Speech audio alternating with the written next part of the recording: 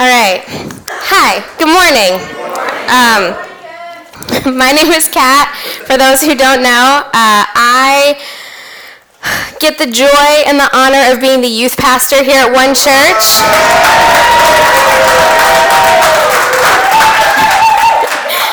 They are pretty wonderful, I'd have to agree.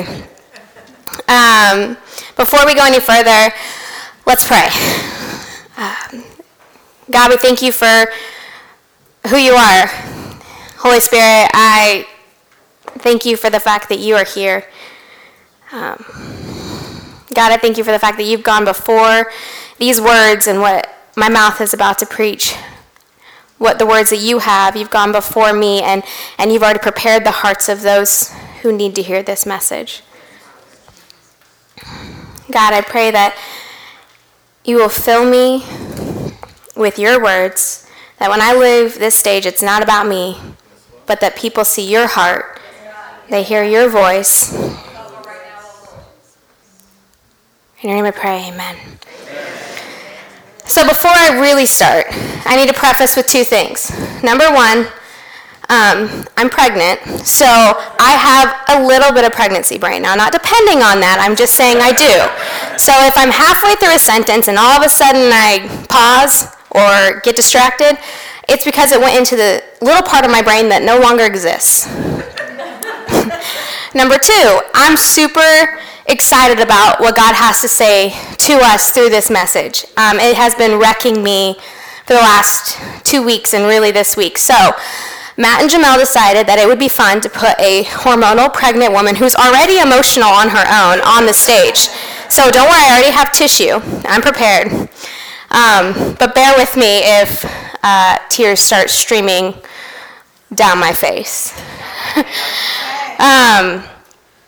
But we are in our third week of our series called The Hope Quotient.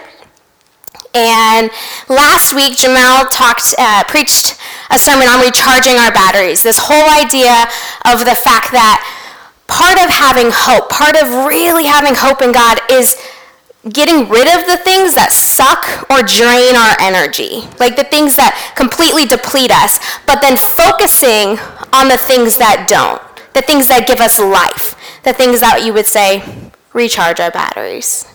And so then small groups, we talked further into that, and what does that look like? What drains you? What gives you life? So we're gonna build on that this week, and we're gonna talk about raising our expectations. Now, I've just lost half the room because I said the word expectation, because for some reason in our culture, that word is almost like a bad word. Like expectation, when you hear that, all of a sudden you're like, oh, people want something from me. Oh, like people, like if I have high expectations, then I could get disappointed. I could get hurt. So we kind of stray away from expectations. Or if we have them, we don't say them. Because if we say them, then they're real. Then they're voiced. So we're going to define the word expectation. In Webster's dictionary, we'll take it back, it's a strong belief that something will happen or be the case in the future. It's a belief that someone will or should achieve something. And then it says the ancient definition is one's prospect of inheritance. See, the word expectation itself is filled with hope. You're hoping for something. You're waiting with expectation that something will be given to you. So why do we stray away from expectation? Why do we find it necessary to have low expectations? Why do we find it necessary to never talk about our expectations? If we really believe that it's one's prospect of inheritance, in inheritance, then we should be shouting from the rooftop our expectation. Because if we truly believe that God is the God of everything, if God is the God that loves us and is good and he fulfills his promises and all of those things, then our expectations should not be low and they should not be hidden. They should be high and they should be voiced. prayed a lot about what does this look like in the Bible, and its expectation is throughout the Bible. Honestly, if we didn't have people who had expectation or had the belief that God could do the impossible, I don't know that the Bible would really be here. Because the Bible in itself is impossible, if you think about it. And the Bible was a word given to not just one person. It has several writers. And it makes up a book. So this in itself is only possible because of God. So I thought about the Israelites, or the people of Israel. And they have like a crazy story. I'm just going to give you the highlights for all of you like super theological, you know everything that happened to the Israelites. I'm going to miss stuff, so I'm really sorry. We would be here until tomorrow if I said everything that the Israelites went through. So I'm just going to kind of give us a backstory before we go into our passage. And the Israelites were slaves in Egypt. That's where we're going to start. They were enslaved in Egypt, and they were crying out to God that they would be saved. They wanted to be rescued. They had this expectation that God would one day hear their prayers. And he did.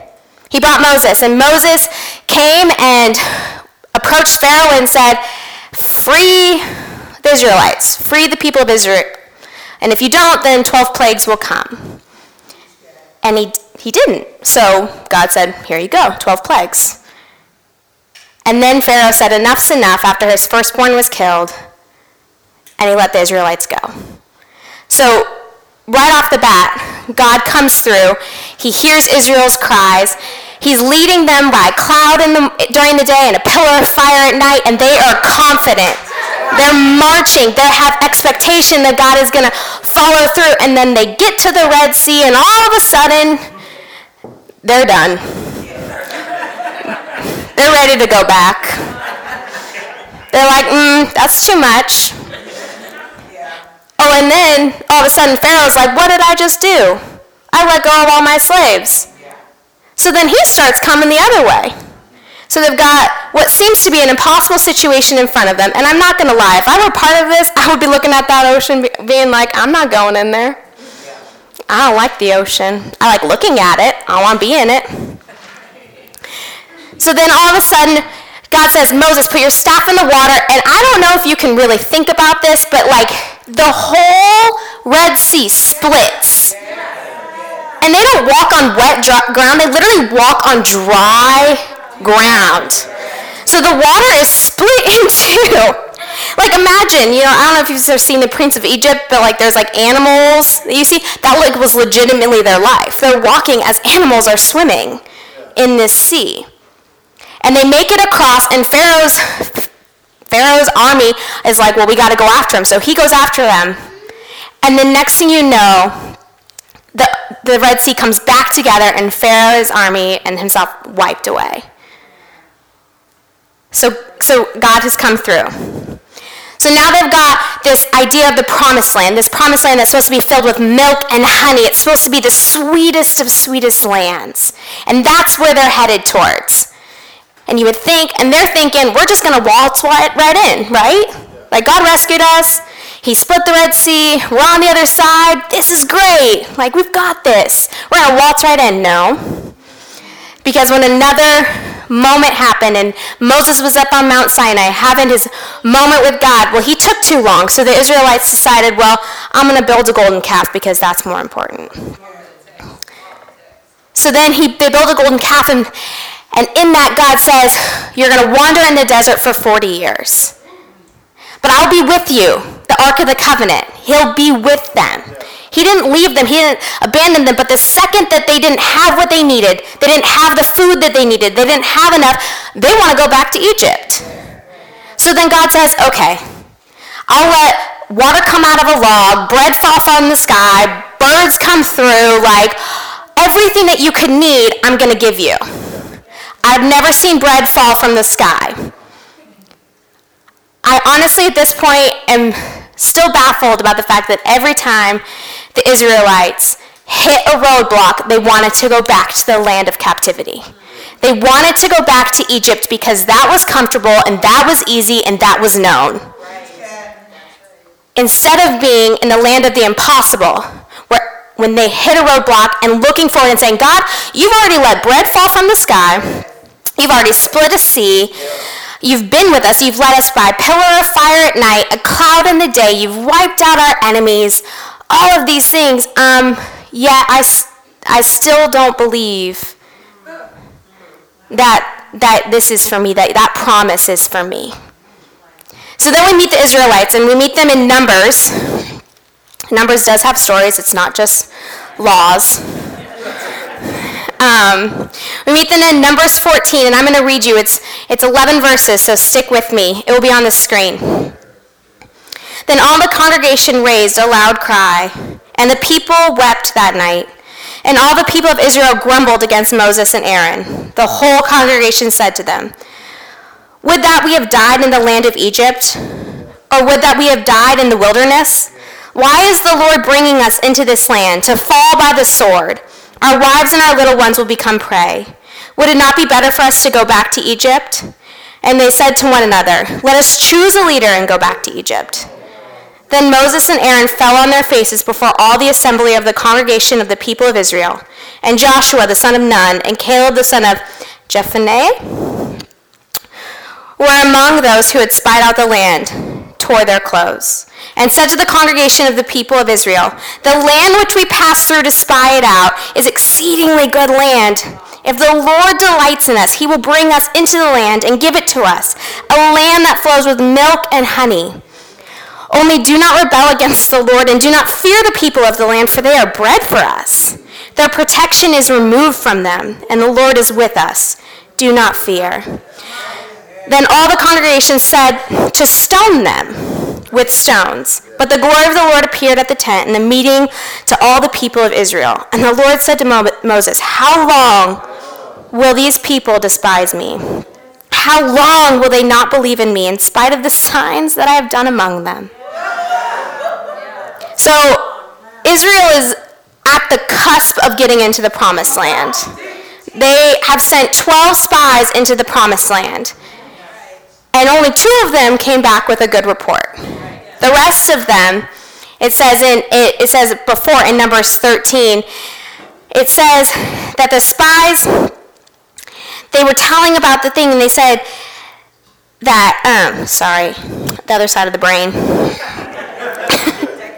It says, so they brought to the people of Israel a bad report of the land that they had spied out, saying, the land through which we have gone to spy out is a land that devours its inhabitants, and all the people that we saw in it are of great height.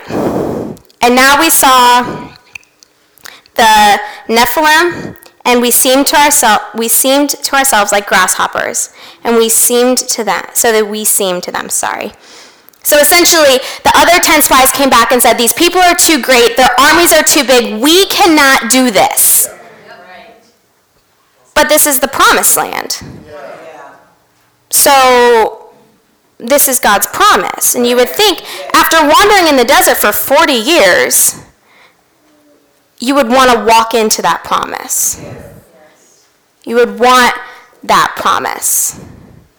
But because it didn't come easy, because that promise wasn't just handed to them, they wanted to go back to Egypt. And not only did they want to go back to Egypt, but they wanted to pick a new leader to lead them back to Egypt. And then when 2 people stood up and said they tore their clothes, and that means they were grieved. They were grieved over Israel's reaction. They tore their clothes, and because of that, they said, kill them. Stone them. Caleb and Joshua were bringing hope. And they wanted to kill him.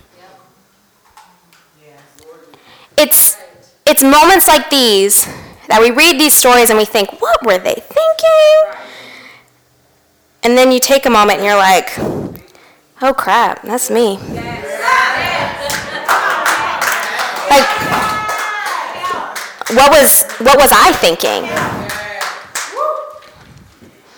You You see, Israel wanted to go back to the land of Egypt 14 different times throughout their time in the wilderness. And if we think about this, there was 40 years of them wandering in the wilderness. So most of the people who in this situation were saying, let's go back, wouldn't it be better that we have died in Egypt than to die here in the wilderness, never actually experienced captivity in Egypt. They don't actually know what they're going back to. They have no idea. They're literally going back to a land that they have no knowledge of. They're going back into captivity because they think it's comfortable, but what they don't know is what they're going back to. They're going back to being slaves. They're going back to making bricks with their hands, to building pyramids, to doing all of these things, to being whipped, to being beaten, to being drained. We talked last week about getting away from the things that drained you so that you could have hope and have recharged batteries. And the Israelites are like, well, let's go back. Like, I want to be drained. It's a lot easier than being energized. But it's not. And we do this. We so often want to be in the area of captivity in Egypt because it's easier. We only want to be in the wilderness and in the land of the impossible when we're going to get handed our promises on a silver platter. But whenever we have to put work towards that, we want to run back because it's easier. But then there's this glimmer of hope because basically Moses and Aaron have said all they can say. They're tired. They're like, I can't do this anymore. So they just fall on their faces because that's all they know to do. But then God raises up two other people, Caleb and Joshua, who are going to be that hope. They're going to be that glimmer that the people of Israel need. They say to them, these people are bread for us. And I looked up what that meant. I mean, I had an idea of what that meant, but what the writer of Numbers is saying, like, these people are easy for us to devour. They're easy enough for us to devour, like we eat bread. Like, as easily as we eat the manna that has fallen from the sky, these people we will take them over. Because the Lord isn't with them. The Lord is with us. And how amazing would it be if we walked every day with the confidence that Joshua and Caleb had to say, the Lord is with me, I can do anything. Like, if we actually walked with that confidence instead of walking in the confidence of, well, yeah, I know the Lord is with me, but I don't know if that's today. I'm going to stay here. Like, I'm hopeful. Or, like, look at that person go. They're hoping. Like, the Israelites had that of a moment. Like, good job, Joshua and Caleb. Well done. You have great hope in God. We're going to go back to Egypt. We're going to kill you first, and we're good. We don't need that hope. We've been in this season for too long.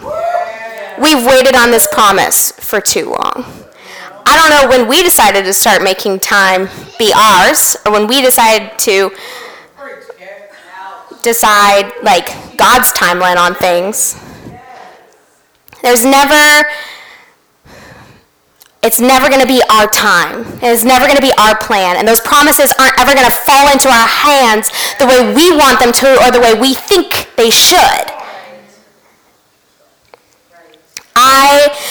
Like I mentioned before, Jacob, my husband, and I are expecting our first baby. We're really excited, a little bit terrified, mostly terrified, but excited. But what many of you probably don't know is that this is an impossible promise for me. Ever since I was a little girl, I've always wanted to be a wife and a mom. Like, honestly, I didn't even want a career. I was like, I just want to be a wife and a mom. That's it. And obviously that's changed. I love my job, I love what I do, and I look forward to what's going to happen in the future. But at the age of 21, after several doctor's visits, finding out that I had celiac disease and hormone imbalances, and the list goes on and on and on, I had a doctor finally tell me, I just need you to know, and I need you to come to grips with the fact that there's a chance you will never be able to hold a pregnancy. Now, that doesn't mean I can't conceive, but it meant that I was set up to potentially experience miscarriage after miscarriage after miscarriage. And so I had to come into Jacob and I's marriage with him knowing, like, hey, just so you know, like, this may never happen for us. And that's okay. Like, honestly, I look forward to the day that we adopt. Like, we're going to. We still plan to. I look forward to that. But I wanted to be a mom so badly. And then we decided, well, heck, we'll try. This was not an accident. This was not an oops baby. This baby was planned for. I know y'all might think that we're crazy. We've only been married for a year and a half. We're young, whatever.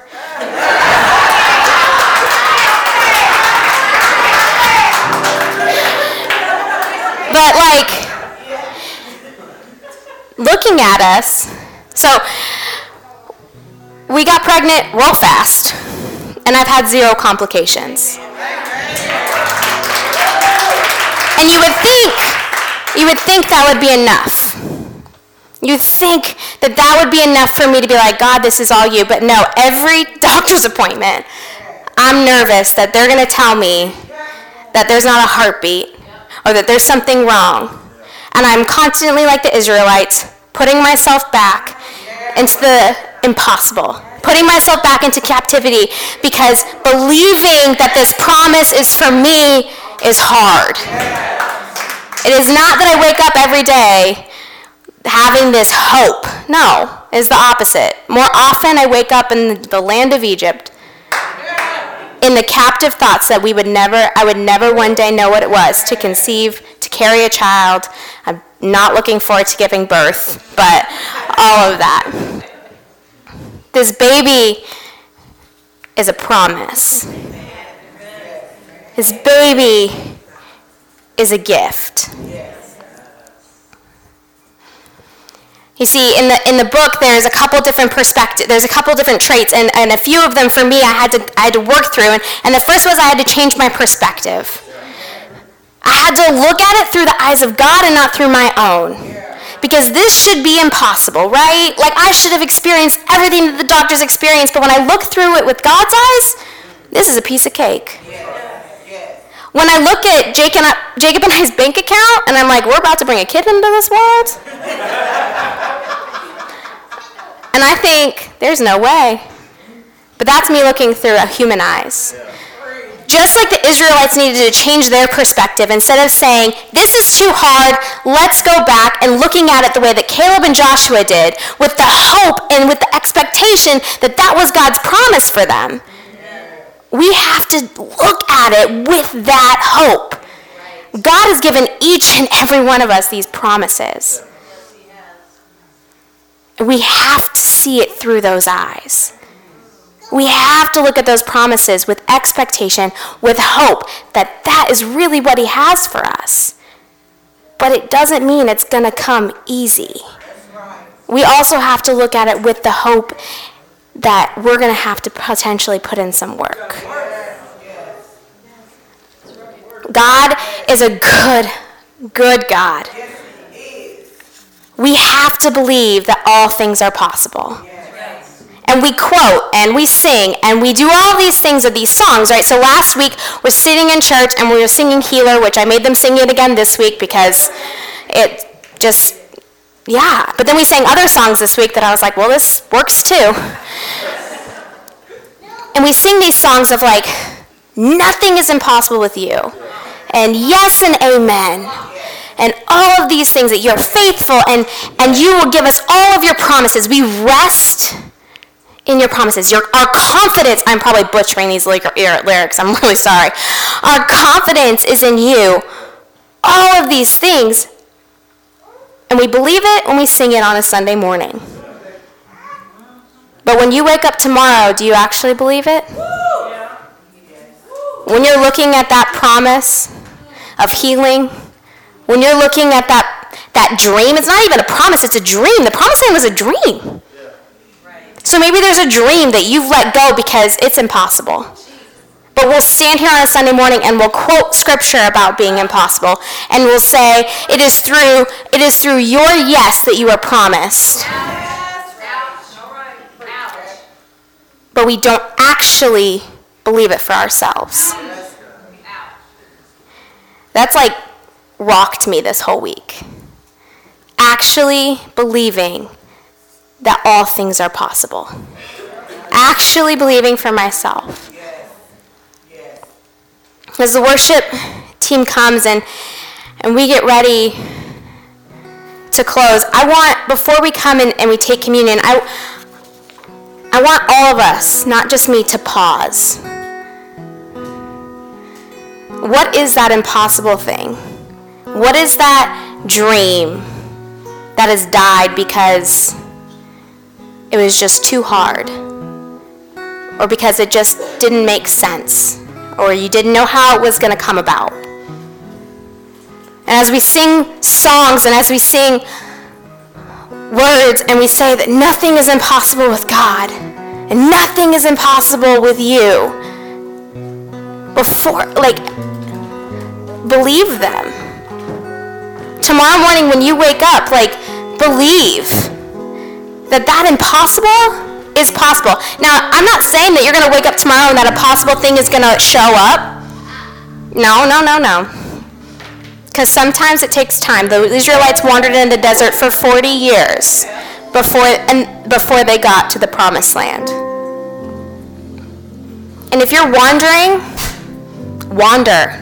Watch God in that season, because God didn't leave the Israelites when they were wandering. He performed impossible things in that season too. It's not just about the promised land. It's not just about the impossible happening. It's about the journey just as much. We have choice. We can either be like the Israelites, and every time we hit a roadblock, we can head back. We can head back to the land of Egypt. We can head back to the land where there's no hope, but it's comfortable. There's low expectations because we can't be disappointed that way. Or we can walk every day, one foot in front of the next, into the impossible with hope, with high expectation that your God loves you. That the God that you worship on a Sunday morning loves you Monday through Saturday and wants to see the impossible happen for you all the days of the week, not just one. So we're gonna move into a time of communion. We'll have Matt and Jamel and Stephanie available for prayer. If you've never made the step towards handing over that impossible to God, and maybe that's your life, maybe that's your whole heart, maybe that's saying, God, I need you. If you've never done that, please come see one of our pastors and pray with them. And if you're sitting there and God's sparking something in you, and you're like, I can't have hope that the impossible will happen on my own, let us pray with you. Let us help. Let us be the Joshua and Caleb for you. Let us have that hope alongside you as you walk into the wilderness, or as you walk through the wilderness and into the promised land.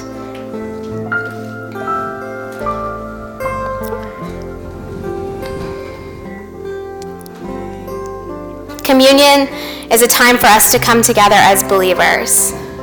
It's a time for us to celebrate Jesus and the fact that he didn't just die on a cross and rise again, but he's with us every day. It's not just a reminder, it's a celebration. So I'm going to pray for us. And then just take a couple minutes, take a couple seconds, and as the Lord leads you, come get communion. Go and pray with one of our pastors. Pray with each other. Father, I thank you for who you are. I thank you for the fact that you make the possible happen. And it is through you that our dreams come true. And it is through you that impossible things become possibilities. But God, I also thank you for the wilderness. I thank you for the fact that you show up not just in the big ways, but in the little ways. God, I pray for every single person in this room. I pray for every single heart in this room. These are your daughters and your sons, and you love them. And you want the impossible for them.